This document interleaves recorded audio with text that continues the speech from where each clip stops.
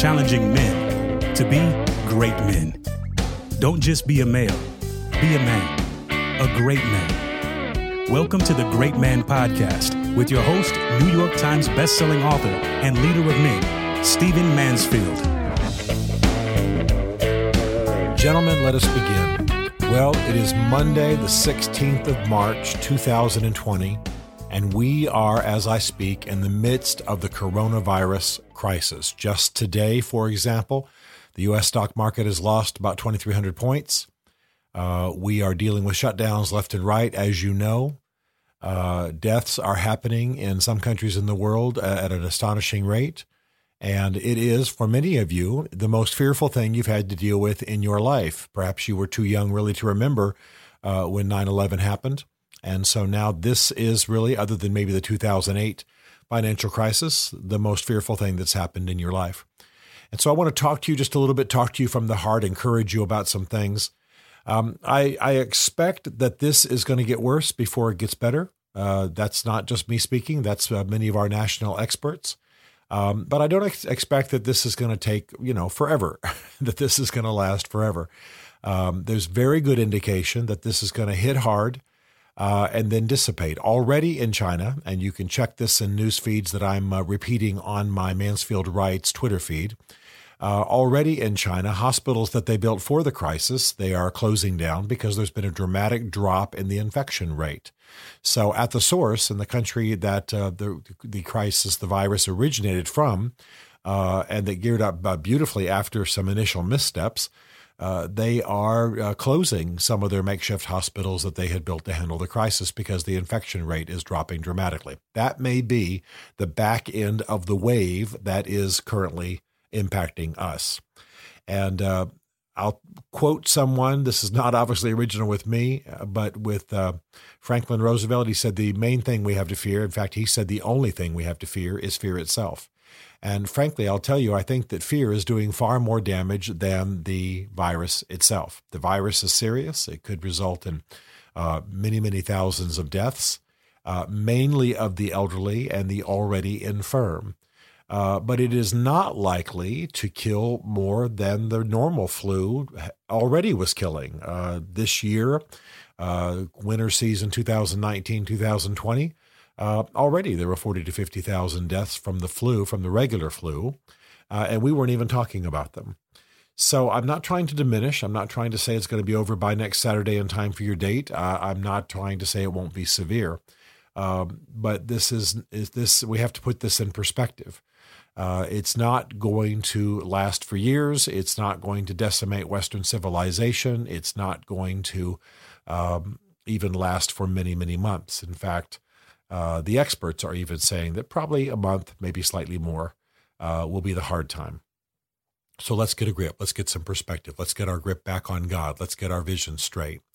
I was reading this morning about a period of history that I really have always been fascinated with, and it's just after World War I. As you may know, there was a Spanish flu epidemic in 1918, largely brought into the United States by returning soldiers from the trenches of World War I.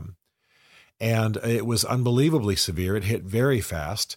And in the U.S. alone, 675,000 people died. Worldwide, somewhere between 50 and 100 million, if you can believe it. It was horrible. The stories are just devastating. It hit quickly. People died almost overnight. In fact, did die overnight. They died within a matter of hours in some cases. And by the way, one of those who died was the grandfather of Donald Trump. So he's got that in his family history. So it's important for us to gain some perspective. I certainly am not trying to minimize. I'm certainly not saying there's not going to be hardship. Obviously, with all the shutdowns, there's going to be economic upheaval. Obviously, with the stock market declining almost 20%, there's going to be some economic difficulty. But something rises in my soul as I look out on this, not happy about it, not celebrating it at all. But I do know that tough times like these, I do know that hardships like these make a people better. And so I can't help having digested the negative news and been saddened by it and grieved by it and praying about it and hoping for mercy from God. The fact, nevertheless, is that seasons like this do make us better, do make us stronger, do make us more unified, make a tougher people, make a better people. And so that's my focus. But I'm talking to you as men now. And what's going on with you is that the people around you are going to need you. We talk a lot about leadership. We talk a lot about your influence. We talk a lot about the power of a man. Well, here's where it needs to be exhibited. Here's where it needs to be played out.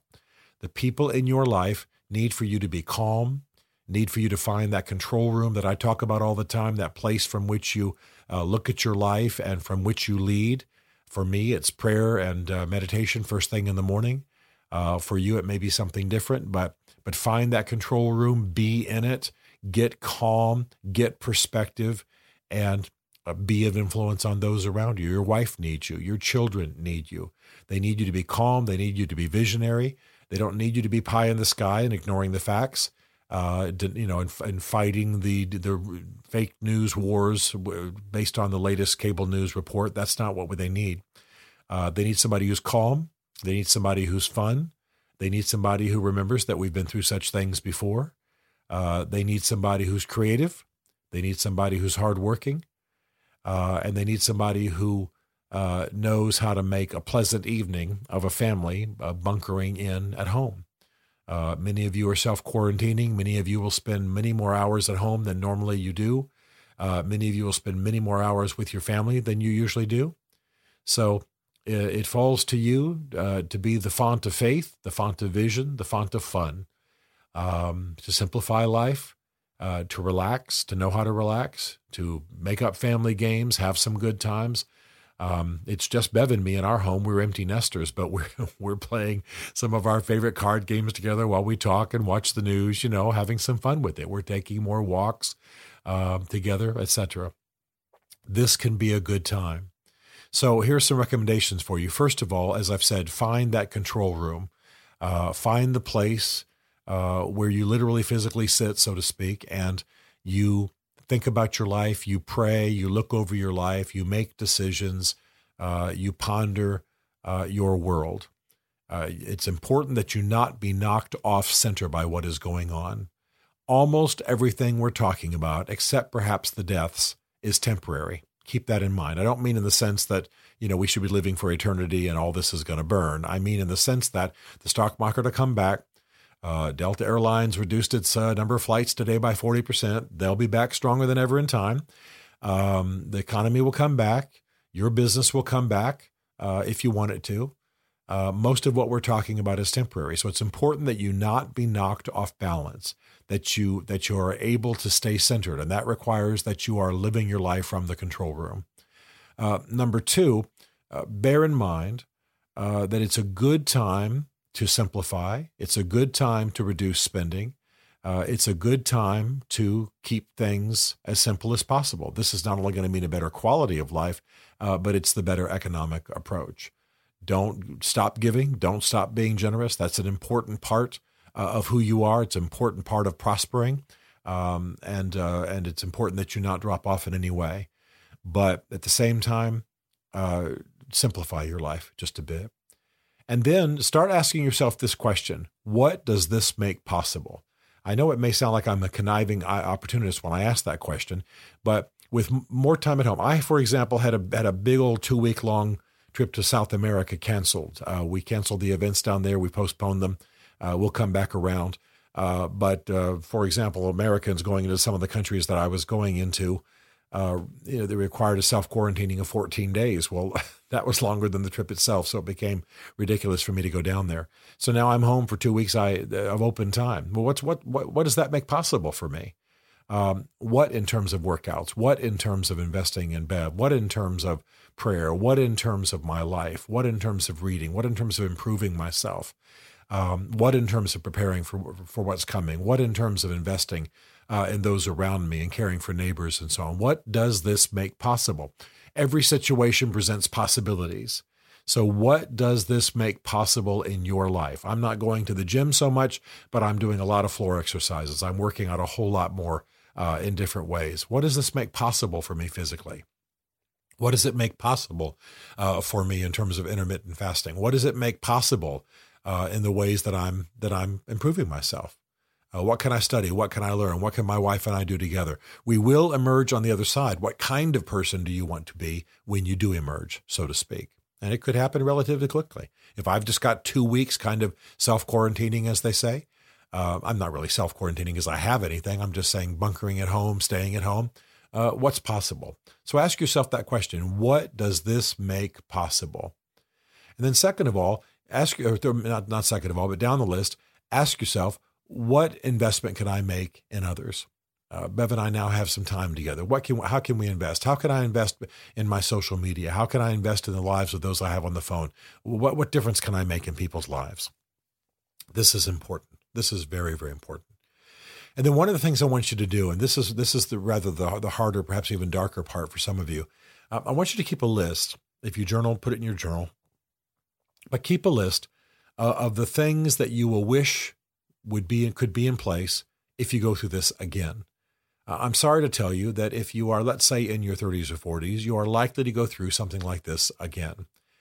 We are dealing with viral situations in the world. This was predicted. We can't necessarily prevent it, but it was anticipated, and so it's important that we think about what would we like to be different in the future. For example, somebody might say, "Well, I wish I'd had some cash in my house," or "I wish I'd had a pantry filled with food," or "I wish I'd been more fluid," or "I wish I'd been living less paycheck to paycheck," or or maybe you lead a church or you lead a business and there are things that you wish had been in place. Keep a list of those. This, I believe, will be relatively short. I'm not saying days, but it will be relatively short. But we will see it again. Please hear me on this. I want to help you. You will see something like this again. I've been talking to you for a long time about grandma's strategy. Where you make sure that you can get through a crisis, where you make sure you can get through a hurricane or a flood or a tornado. In Nashville, one of my two cities, we're dealing with both the coronavirus and recovering from a tornado. So grandma's strategy is just a matter of making sure that you have things in a pantry and you have some cash and you know how to use your tools and you know how to take care of things yourself and you've got a network of friends and family and you can get through a crisis.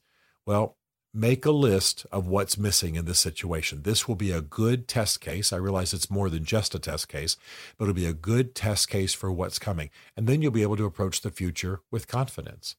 I recommend to everybody that they can get through life for at least 30 days without having to make a dime, at least 30 days. Well, most people can't. We know that more than half of Americans are living paycheck to paycheck. So how can you change that? How can you make a difference in the future? Make those lists and think those things through. Okay? So you're going to get through this. It's not going to be the end of the world. It's going to be difficult. We're going to hear about deaths. There's going to be some challenge. We're already seeing some government incompetence and also some government wisdom. Good things are happening. You've got some tumultuous weeks ahead, but we will emerge on the other side. Life will go on.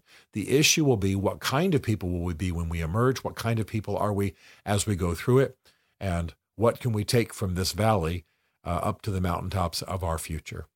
What I'm hoping for you is that when you look back on this, you look back on it grateful for what you were able to be and do, proud of yourself in a good sense. Not the arrogant sense, but in a good sense, that you look at how you invested in people, that you look at how you simplified your life, that you look at the quality of your home, that you look at what you learned from this crisis, and that you're prepared for what comes in the future. This is what it means to be a man. This is what it means to live in this age.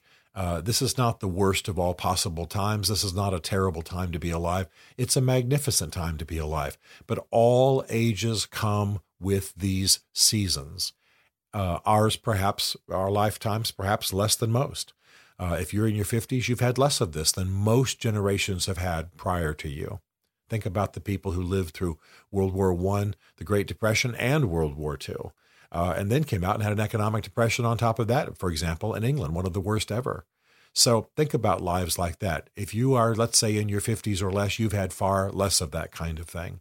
We're grateful for that, but we want to learn. We want to be better. We want to be prepared. This is what it means to be a man. I'm proud of you for wanting to be a good and a noble man. This crisis is going to make you better. This is an opportunity for you to do all the things we've been talking about and then to emerge even stronger. I'll be talking to you more about this soon, but this season has the ability to help make you a great man, also allow you to exhibit what it means to be a great man, and to allow this season to help fashion the life and the man that you have dreamed of living and being.